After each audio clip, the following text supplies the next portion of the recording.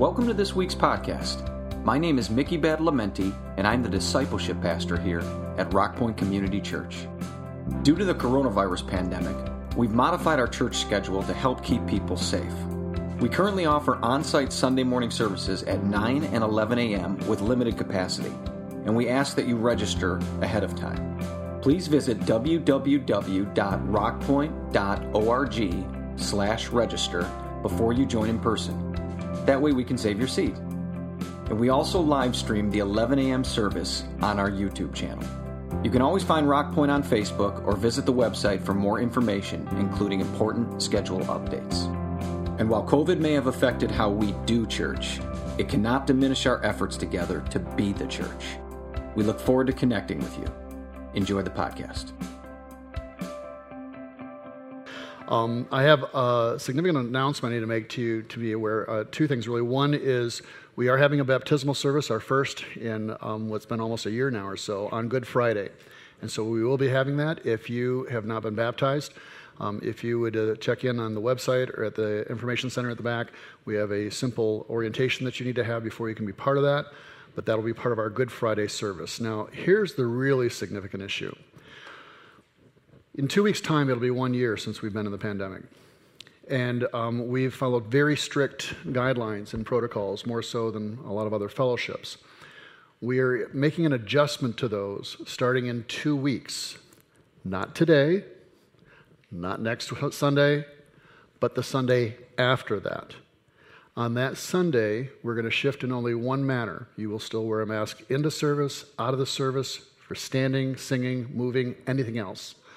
But when we're having the message portion, we're going to give relief to those of you that would like to remove your mask during the message, when you're not singing, you're not speaking, shouting, running around crazy, okay? That will begin in 2 weeks' time. We're continuing to keep our registration in place, and this is going to mean we're going to continue to keep our social distancing and managing how many people are on location. So again, registration will stay the same, social distancing will stay the same, unless you're a family that's here for dedication and hanging out together. But the masking will change strictly for the message portion, for those of you that would like to do that. Now, along with this, we're going to be making a slight adjustment for Easter Sunday in order to try to keep our distancing and protection on that. We are going to be offering 3 services on Sunday. Part of it, maybe there'll be more people we anticipate, but mainly we want to make sure we are still spacing things out. And so those 3 services are going to be at 8:30 a.m., 10 a.m., and 11:30 a.m. Children's Ministries will be involved with all 3 of those services. Our expectation is that following that Sunday, we'll continue back to a 2-service format. We haven't finalized this, but we'll probably live stream the latter 2 services. And so for those of you that are tuning in by live stream, you can be aware of that. Registration will be required. That's kind of the changes that we're offering again in 2 weeks' time, and then on Easter Sunday. So those are some basic changes. We mentioned a couple of weeks ago, a couple of months back actually, that we were in the end of the 3rd quarter of the game. Well, if that's the case, and we're coming up to a year's time, that means each quarter has been now about 4 months in length. I think we are now entering into the 4th quarter of the game, the final quarter of the game. You guys have played well so far, especially with each other, okay?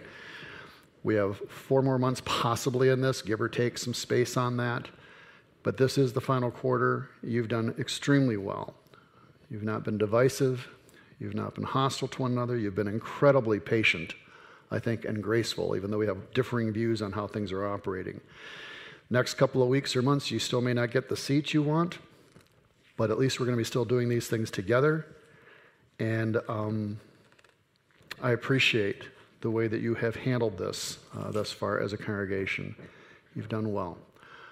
When I played football years back, it was always important to try to win, but to me at the end of the day was to know that I played the game well at least and had not taken my team down, that my contribution at least was not part of the reason for the loss. So just finish this time well, okay? Luke chapter 6. verses 12 through 13. One of those days, Jesus went out to a mountainside to pray. He spent the night praying to God. When morning came, he called his disciples to him and chose 12 of them, of whom he also designated apostles. Would you pray with me, please? Father, we come before you this day, and we thank you for these children, Lord God, and the blessings that they are. And we just continue to ask your blessing upon all our parents who are in the process of raising children in very difficult times. Lord, we thank you for the provision that you've made for us. So, Lord, whether we have offered tithes and offerings through online or in this service at one of the boxes in the back or so, Lord, we do it freely and openly before you and in thanksgiving, and we just honor you with that. And now, God, we pray that you would speak to us out of your word today, challenge and address our own heart and our own spirit and our own mind. In Jesus' name, amen. This passage, as we are continuing on in the series entitled Deep Calling to Fellowship, titling today. Jesus is, as we're continuing in Luke chapter 6, he has separated himself to go up to a mountainside to pray and to spend the entire time of the night to do this. Now, this was a regular pattern for Jesus. He would withdraw on a regular basis. He'd engage people closely, and then he would withdraw for a time of settling his own spirit, aligning himself with the Father, and being able to respond to what was taking place in the world. This time, he's separating for a specific reason, though. We're told in the next verse that when morning came, he called his disciples to him and chose 12 of them, and whom he designated as apostles. And so he pulls away for a very specific reason, an extremely important reason. He's going to choose the 12 who are going to build the church and further the kingdom of God after he has departed. A critical decision. Critical. And so in the midst of this critical decision, Jesus separates himself off for a time of prayer, to align himself with his Father. At its core, prayer in its heart and soul is fellowship with God. It's having a conversation, but beyond a conversation, it's engaging in relationship with God. Now, there's a picture I want to show you really quickly. It's a picture of a coffee place, evidently out in Vancouver. I think it's Washington or so. And evidently, there was a woman who had come in for her coffee. Now, this is not Starbucks. It's a place called Dutch Brothers, I think, or so. But the important thing is it is a place that offers coffee and therefore by itself is a holy place. Okay, so this woman exhibited some disturbance. She was emotionally distraught. And the baristas noted that as they're fulfilling the order. It's interesting how these people stopped in the midst of their work to notice the hurt of an individual. Turns out the woman she was in her 30s, and she had just lost her husband through death. He had died, and she was distraught. And so these baristas spontaneously decided to pray for her. They're all reaching in, trying to have a hand on her, just to lay hands on her and pray for her. This picture went viral very quickly. Because of just what was taking place. It said, after the prayers, the woman, quote, just shook all of our hands and wiped her face and said, thank you. Prayer, a lot of times, is this kind of personal interaction where we pray for one another or we intercede for one another. After every service, we used to offer prayer around the front following the service. With the recent environment, we've offered it at those two great windows on either side of the room out there. And so people have every time, I think, practically after service, have gone to one of those stations of prayer where people are interceding. It's a pathway for the divine, for something to interact in those moments, whether it was in Vancouver or whether it's here following a service or a gathering. But in this situation, that's not what's taking place in Luke. In this specific situation, we're finding something completely different. He's trying to make this really significant decision.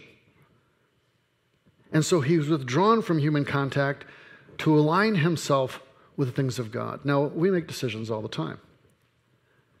You made probably 20 to 30 decisions before you even came here. what clothes to wear, whether to brush your teeth or not. Hope most of you did. What direction to take when the person cuts you off, whether to hit the horn or not hit the horn. What blinker, all the different decisions and processes, whether to bring all of your children or leave one of them behind, bound up in a closet. Whatever decision you made, okay? And a lot of times we don't spend time in agonizing prayer. Oh, God, should I wear the black socks or the white socks? God, what would reveal your heart to me in this moment? Rarely do we do that. But for really critical decisions, we not only do, but in fact, we absolutely should. And I would argue not just for the critical decisions, and we'll see that as we go along. Søren Kierkegaard, the great philosopher, one time said the function of prayer, theologian, said the function of prayer is not to influence God, but rather to change the nature of the one who prays. It's not so much to change the nature of God, but to change the nature of the person who's praying. Now, Jesus pulls away for this moment of quietness. That doesn't mean that we can't have public prayer. We just did that. And we can do that. But prayer, generally speaking, unless we're in a group setting of some type that is part of that shared moment, is something that we're supposed to be doing in private.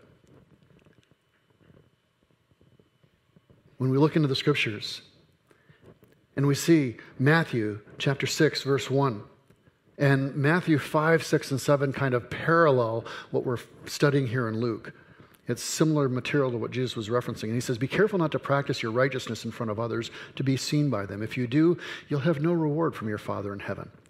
In other words, if you're going to do an act of kindness or grace, don't do it where everyone can see you. Do it quietly and do that in a way that just releases that. Then it's done before God. The truth of the matter is, of course, a lot of times when we do that, even in secret and quiet, we're secretly hoping that someone will notice and think how cool we are. But he's saying, don't get caught up with that. Now, he takes it down a little bit further, and he says in Matthew chapter 6, verse 5, and when you pray, do not be like the hypocrites. For they love to pray standing in the synagogues or churches and on the street corners to be seen by others. Truly, I tell you, they have received their reward in full. Now, I have seen a lot of people pray over the years.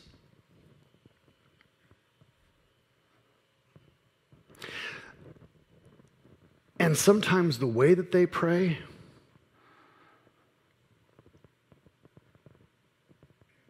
sometimes it's very eloquent, sometimes it's very broken.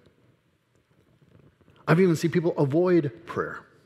It used to be in this service, and at least one or two people here will recall a time decades ago when we would close one of the services in prayer on a regular basis, and my father, who was pastor at that time, would ask someone to close in prayer. And so, as we're closing, Dave Harrington, would you please close us in prayer? And we would close our eyes, and Dave Harrington's voice would boom out in this prayer. But I remember one time in particular when he had asked so-and-so to pray, and as everyone's quiet, someone else's voice began to pray. Found out afterwards that the person that my father designated to prayer had basically said, not me. And shook to another person in the row who decided to pick up and cover and carry the ball in that moment of time. There have been some situations I've seen. One very specific one comes to mind of people who decide they've got a ministry of prayer. And I think that can be true to some degree, I guess, though I think all of us have that. So they would pray very eloquently, very powerfully. People were drawn to them in prayer. They saw their holiness. They saw their evidently unique relationship with God. But Mickey and I watched the situation closely, and for reasons I won't go into, it became very clear very quickly that this person really didn't have that kind of relationship with God. In fact, what they were doing in their eloquent prayers that happened a lot was drawing attention to themselves. And what was really difficult is when others began to be copying that and to emulate that. I don't say that as an issue of judgment. I say that's a terrifying thing to watch. Not just that somebody's thinking they're so close and doing what they're doing, but that others emulate it and follow along with it. That somehow the idea of someone eloquently and powerfully, somehow, those of you that are parents, do any of your children ever approach you and say, "Oh, dear magnificent one who hath given me life, I would that I could take the car out for just tonight. You have been so kind and gracious in all your ways. In all the many years that you have benefited me with gifts and food and, yea, the very breath of life. I praise thee, for thou art great in knowledge." Can I have the car? Or how many of your kids would say, "Hey, Dad, can I have the car tonight?" "Well, this and this and this." "Yeah, I know, I probably didn't do that right, but hey, could I still do that?" Or you engage in a real conversation. When we're praying to God, it's our Father. And that doesn't mean we're casual about it, but it also doesn't mean that we have to be so overwhelmingly loquacious and feel like we have to fill in a lot of lines in between. And when you pray, don't be like the hypocrites, for they love to pray standing in the synagogues on the street corners to be seen by others. I tell you, they've received their rewards. But Matthew 6:6 says, "But when you pray, when you and I pray, we're supposed to go into our room, close the door, and pray to your Father who is unseen. Then your Father who sees what is done in secret will reward you." One of the most difficult things I had beginning in ministry was we used to have these little short pews on the platform that the pastors would sit on. They never would trust us with a full-size pew. It was just the short pew. And I remember how strange it was to be standing in front of people as everyone's worshiping. And I know everyone's turning their face towards God, but a lot of times they'd be watching us too, and to try to worship was awkward at first. It took me time to forget everyone else and realize, wait a minute, this is about God and me, not you guys, and release and worship that way. It was the same way with prayer. You'd want to step up and as a young pastor sit here and be so profound that they'd recall your words and people would be moved and inspired. But that's not what it's about. It's about communication with God. And it changed in time how I'm supposed to approach it. Why would we not approach? Have you ever not approached your parent because your sibling was just so much more eloquent in how they communicated with your parent?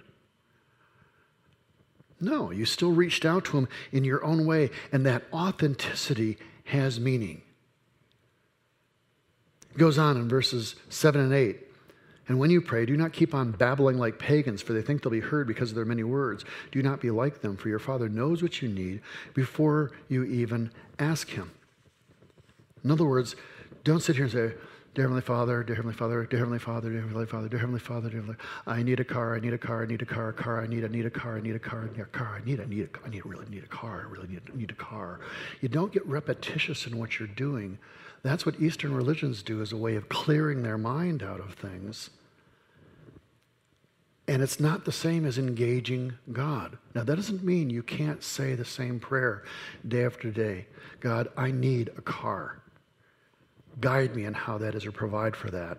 Amen." And the next day, "I need a car. Guide me in that.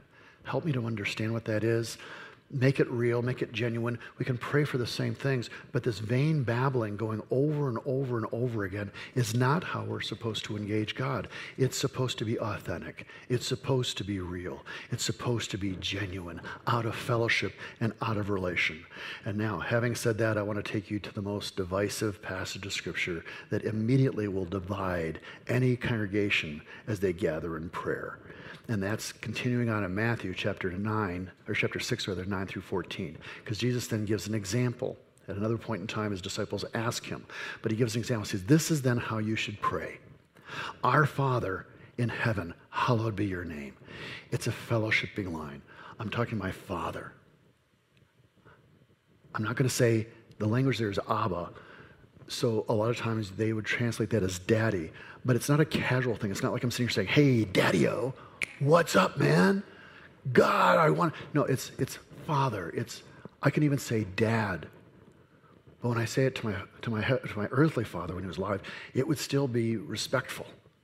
So we don't be flippant with God. There's respect there, but there's an intimacy, there's a fellowship.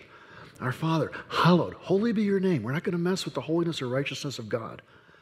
Then it goes on and says, your kingdom come. That's about community. All of us who are followers of Christ are in community called the kingdom of God. It also means when we say, your kingdom come, your will be done on earth as it is in heaven, that it's the part of every believer and follower of Christ to pray and work for the continual advancement of God's kingdom on this place, that we're constantly praying, God, overcome. It's not capitalism I'm caught up with. It's not communism I'm caught up with. It's the kingdom of God. Help me to understand how to examine those systems or any other systems in light of your kingdom, in light of your value structure, in how we're supposed to pursue you, God. And then it goes on, and one of the most basic, simple things of that time.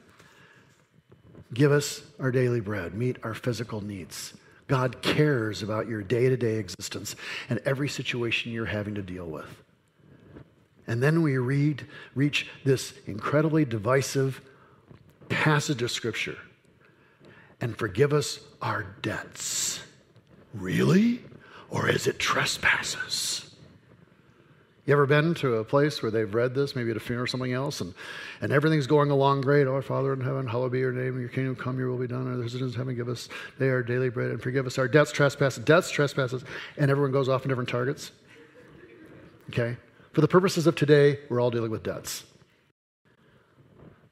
But basically what this is talking about is this. I'm saying, God, forgive my debt.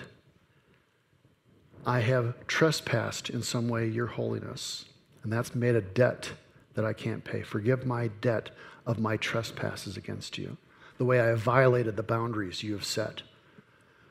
It's not that I'm no longer saved. It's not that I'm no longer your child, but I have let some action of mine, some stretching of boundary or violation of things in some way create a rift or a difficulty in our fellowship. So before we can continue on and reach deeper fellowship, I'm asking for forgiveness for the way I have exceeded the boundaries of your grace, trespassed and incurred this debt. Forgive that and restore the fellowship. Goes on and says, and we also have forgiven our debtors, those who have violated our boundaries, those who have trespassed into our space, those who have caused us harm and injury, that they should be indebted to us for the pain that they have caused. God, bring down fire and destroy them. Taking a little liberty with the Scripture there. We just asked for forgiveness for the way we trespassed and violated God's boundaries and His holiness. How dare we turn around and condemn somebody else? Instead, we're to sit here and say, look at whatever's interrupted our fellowship with others. Doesn't mean we have to allow them to continue to repeat those boundary violations or be placed in a situation that destroys us, but we are to forgive that as we move on, and then lead us not into temptation, but deliver us from evil. We're not supposed to be going into temptation of things where we would do things that we shouldn't do. God doesn't do that for us, but He does test us sometimes. Now, I'll say on that side note here, one thing I have seen within the kingdom of God, within the church of Jesus Christ, that I don't understand at all. There's a lot I don't, but this one particularly I don't. There are those individuals, maybe some of us in this room, we're Christians, we're followers of Christ, we know we've been forgiven, we know we're supposed to forgive others. Someone else hurt us, another Christian even. They hurt us, they should know better, and they're a Christian, they hurt us, and we're vindictive about it. Not only do we not just forgive them, but we are going to damage them. We'll go out of our way to vindictively damage them. I understand that. I say that if that's who you are and that's what you do, there is no way that you're a follower of Christ. If you are vindictively going out of your way to create trouble for somebody else, it doesn't line up right. It doesn't make sense. In fact, it says, for if you forgive other people when they sin against you, your heavenly Father will also forgive you. Luke chapter 6, at one point in time, Jesus saying, verses 27, 28, but to you who are listening, I say, love your enemies. Do good to those who hate you. Doesn't mean having to tolerate certain situations and stay in them, but it means that we're supposed to bless those who curse you. Pray actively for those who mistreat us. Goes on with prayer in Acts chapter 16, where Paul and Silas are imprisoned and they're praying and singing hymns, and suddenly they're freed and liberated. That even in the darkness of our imprisonment, that we're to be praying, we're to be singing. And sometimes we're freed and the doors swing open, and other times we stay in that situation, and our spirit is challenged to grow as we pray and continue to align ourselves with God. In 2 Chronicles chapter 7, verse 14, we're told, if people who are called by my name will humble themselves and pray and seek my face and turn from their wicked ways, then I'll hear from heaven and I'll forgive their sin and heal their land. Those that humble themselves doesn't mean we have to break ourselves down and beat ourselves up. It means that I see myself for who I am. No greater, no lesser than exactly who I am. Now, quickly, there were a group of people that Jesus encountered in these two previous Sabbaths we talked about. In fact, he is constantly bumping across these people. These individuals were called Pharisees. The Pharisees, the very term meant separated ones. They were kind of outside of society. They were so righteous they wouldn't dirty themselves with common things. They were the religious leaders of the day, and they were also the baseline for which most of Orthodox Jewish thought evolved from today. They were immensely popular. And these Pharisees were people who had a way of pursuing God that follows all the rules and the guidelines. They achieved salvation. They didn't receive it. And then when Jesus comes along and says, look, we're not to ignore the rules. The rules are fine, but rules without relationship mean nothing. If you're just following the rules and you don't have fellowship with God, you don't have a relationship with God, that doesn't mean anything. And the Pharisees are like, wait a minute, you're completely deconstructing our scaffolding of how we climb to reach God. And if this is true, this means anybody can have access to God, not just us guys. And that was unacceptable to them. It was something that was difficult for them to comprehend, with the exception of someone like Nicodemus and Joseph of Arimathea that we talked about last week. They could not comprehend it. And Jesus was constantly dealing with these guys. And one of the questions we have to ask ourselves today is, are we a Pharisee? You know Jeff Foxworthy. Everybody hear of him? You know the classic thing, you might be a redneck if. You might be a redneck if you think common stock is a pig owned by more than one person. You might be a redneck if most of your in-laws are outlaws. You might be a redneck if your resume includes your high scores on video games. You might be a redneck if you made up your social security number. You might be a redneck if your financial planner told you to buy lottery tickets. And he goes on and on and on. But what if we were a Pharisee? Would we know it? R.T. Kendall wrote something recently, and he said, a few things to understand. We might be a Pharisee. We esteem the way we've always done it above change, even when the latter is not heretical or against Scripture. That we might be Pharisees if we're more concerned to uphold our theology than to help people. We might be a Pharisee if we love to point the finger. We might be a Pharisee if we major on minors. We might be a Pharisee if we are motivated by money. We might be a Pharisee if we call another person a Pharisee. Dan Denzel put forth 5 questions to ask oneself to determine how much of a Pharisee one might be. First, is there any category of people who are bigger sinners than me? Does the story of Simon the Pharisee have relevance for others, but not so much for me? The woman comes and breaks the perfume over Jesus and is weeping over the thing there. And Simon is standing, his household, saying, man, if he knew what kind of sinner she was, he wouldn't let her touch her. And Jesus has a parable lined up just for Simon. We might be a Pharisee when Scripture identifies examples of sin. Do I tend to think about the sins of others rather than my own sin? 4, is there anyone I am mad at right now who needs to change more than I do? Oh, everybody needs to change more than I do. especially you. And then the final one, would I be shocked to see Jesus accept certain sinners if they came to him in repentance? True humility is simply seeing things the way they are. The Pharisees saw themselves as something great when they weren't. Some of the sinners who came to Christ saw themselves as just a sinner needing God's mercy. The final thing I'd offer in this area of Pharisaism is this. To me, this is the one that's most significant. You or I might be a Pharisee if we are smug and not brokenhearted at the sin of others. If we are smug and not brokenhearted at the sin of others. To conclude this gathering, I want to take you to a story that Jesus himself spoke to. And in this story, this parable that he had, he addresses the Pharisees directly. We find it in Luke chapter 18, 9 through 14. And it begins like this: to some who were confident of their own righteousness and looked down on everyone else, Jesus told this parable. 2 men went up to the temple to pray, one a Pharisee, a separated one, the other a tax collector. There was nothing lower on the social scale than these individuals who had sold out their own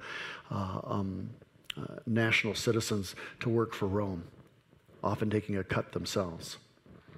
The Pharisee stood by himself and prayed, God, I thank you that I am not like other people, robbers, evildoers, adulterers, or even like this tax collector. I fast twice a week and give a tenth of all I get. There are 4 I's in his prayer. Another translation of the King James has 5 I's in the prayer.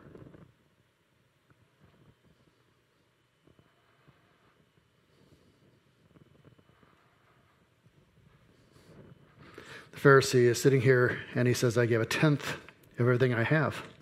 This guy tithed. He was a financial contributor. It says that he fasted twice a week. Tuesdays and Thursdays were generally market days when people would come to market and gather their goods and eat and discuss this thing with one another. The Pharisees were known for fasting on those 2 days. They would whiten their faces and they'd be disheveled and they'd walk around the marketplace with a hangdog expression. So all these people that are eating and drinking and handling out and moving foods, they'd see this very righteous person going around. Obviously he's fasting because you can just see the agony and the pain and the struggle of the fast of this very righteous man. I give a tenth. I fast twice a week, mostly on market days where people are going to notice. And then in comparison, I'm not like other people. I'm not like Peter. I'm a whole lot better than Peter in at least 5 different areas that I can imagine right now. But that's all right, because Peter sits here and says he's better than Ruth by at least 6 other points that he can go for. Ruth's really disturbed about that until she suddenly realizes that compared to, anybody else practically here, she's got 10 points on all of them.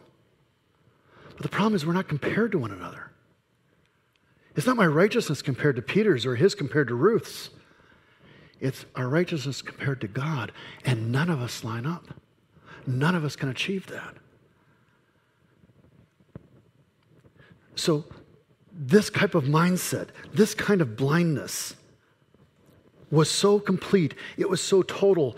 There's a guy actually named Simeon who basically says if there were 50 righteous people in the entire world, I and my son would be among those 50. If there were 30, I and my son would be amongst those 30. If there were only 20, I and my son would be amongst those 20. If there were only 10, absolutely, my son and I would be amongst that 10. If there were only 5, my son and I. If there were only 2 righteous men viewed by God in the whole world, it would be my son and I. And if there were only 1, it would absolutely be me, not my son. It was with this blindness that this man comes up to approach and to engage God.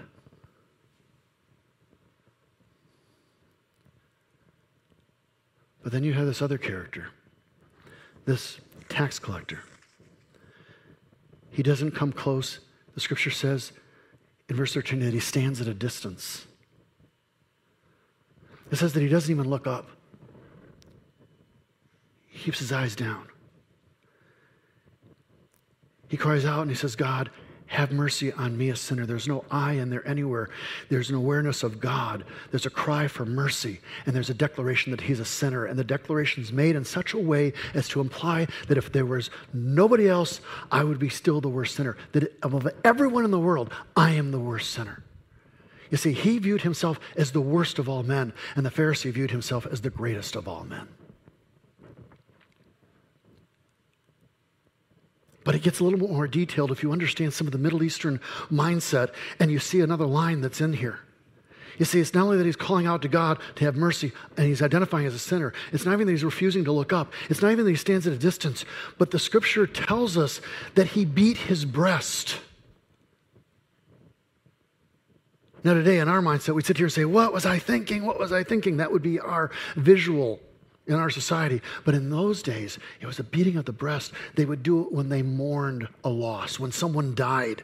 Oh, God, I miss them. Oh, that he died. When they had a disaster befall them of financial things. Oh, we've just lost everything. And so when this man stands at a distance with his head down, and this Pharisee's making comparisons, he has eyes only downcast, but only for God. And what does he do? He says, oh, my sin. God, my sin. God, I have done such wrong. I don't know what I'm going to do. God, help me, please. Have mercy. Have mercy.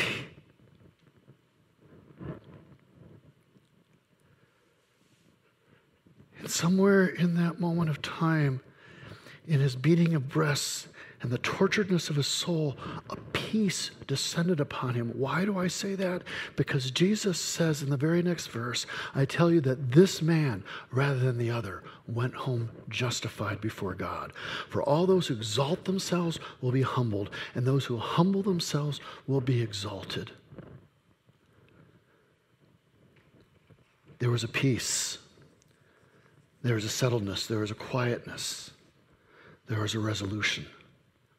But the really tragic thing is, the Pharisee walked home feeling pretty good too. But he was not in relationship or fellowship with God. This man was. We're to approach him as our Father. We're to be part of a kingdom that transcends communism and capitalism and every other ism and system that's out there. We're to be conscious of the ways that we trespass lest we violate the boundaries of the relationship we have with him, and also forgive those who have violated our boundaries. We're to be in fellowship with God. And this is why 1 Thessalonians chapter 5, verse 17, the apostle was able to say that we are to pray without ceasing. That we are to have fellowship with God. An interaction with him that's not prideful or arrogant or based on what everyone else is watching us. But in the quietness, in the closed places in our house, that we're to pursue him. And if the prayer isn't eloquent, it doesn't matter. You're his child coming to him. That we don't compare ourselves to others. That we simply come. Are you a Pharisee? Am I? Are we smug? Feeling self-righteous and secure when we see others fall? Or are we broken by that? Challenged by that? In tears? How do we approach God? And so Jesus pulled away, got to a place quiet and by himself, to align himself with his Father. This morning, as a way of aligning ourselves even together as a congregation, I'm going to ask that we would close this gathering by together reciting the Lord's Prayer. Just to avoid any conflict, we're going with debtors. Okay. But think about it, of the call to fellowship that it means. And if there's anyone in this gathering who you were caught with this parable of the tax collector, realize that even now in this moment, you can come to Christ in the same simple fashion and receive not only forgiveness, but a whole new life in Christ. Well, let's recite this together. Matthew chapter 6. Our Father, which art in heaven, hallowed be thy name. Thy kingdom come, thy will be done on earth as it is in heaven. Give us this day our daily bread, and forgive us our debts as we forgive our debtors. And lead us not into temptation, but deliver us from evil. For thine is the kingdom, and the power, and the glory, forever. Amen. Lord, I thank you that you've walked us as a people thus far. I pray, God, that we would argue against any sense of Pharisaism that would rise within us, that we would forgive freely, even as we've been forgiven freely, and that we would pursue active fellowship with you. And God, let us be conscious of the opportunities to pray with one another, even as these baristas were conscious of that moment, even in the midst of their workplace. We commit these things into your hands, and we pray that you continue to guide and shape us as your people as we approach you in humility. In Jesus' name, amen.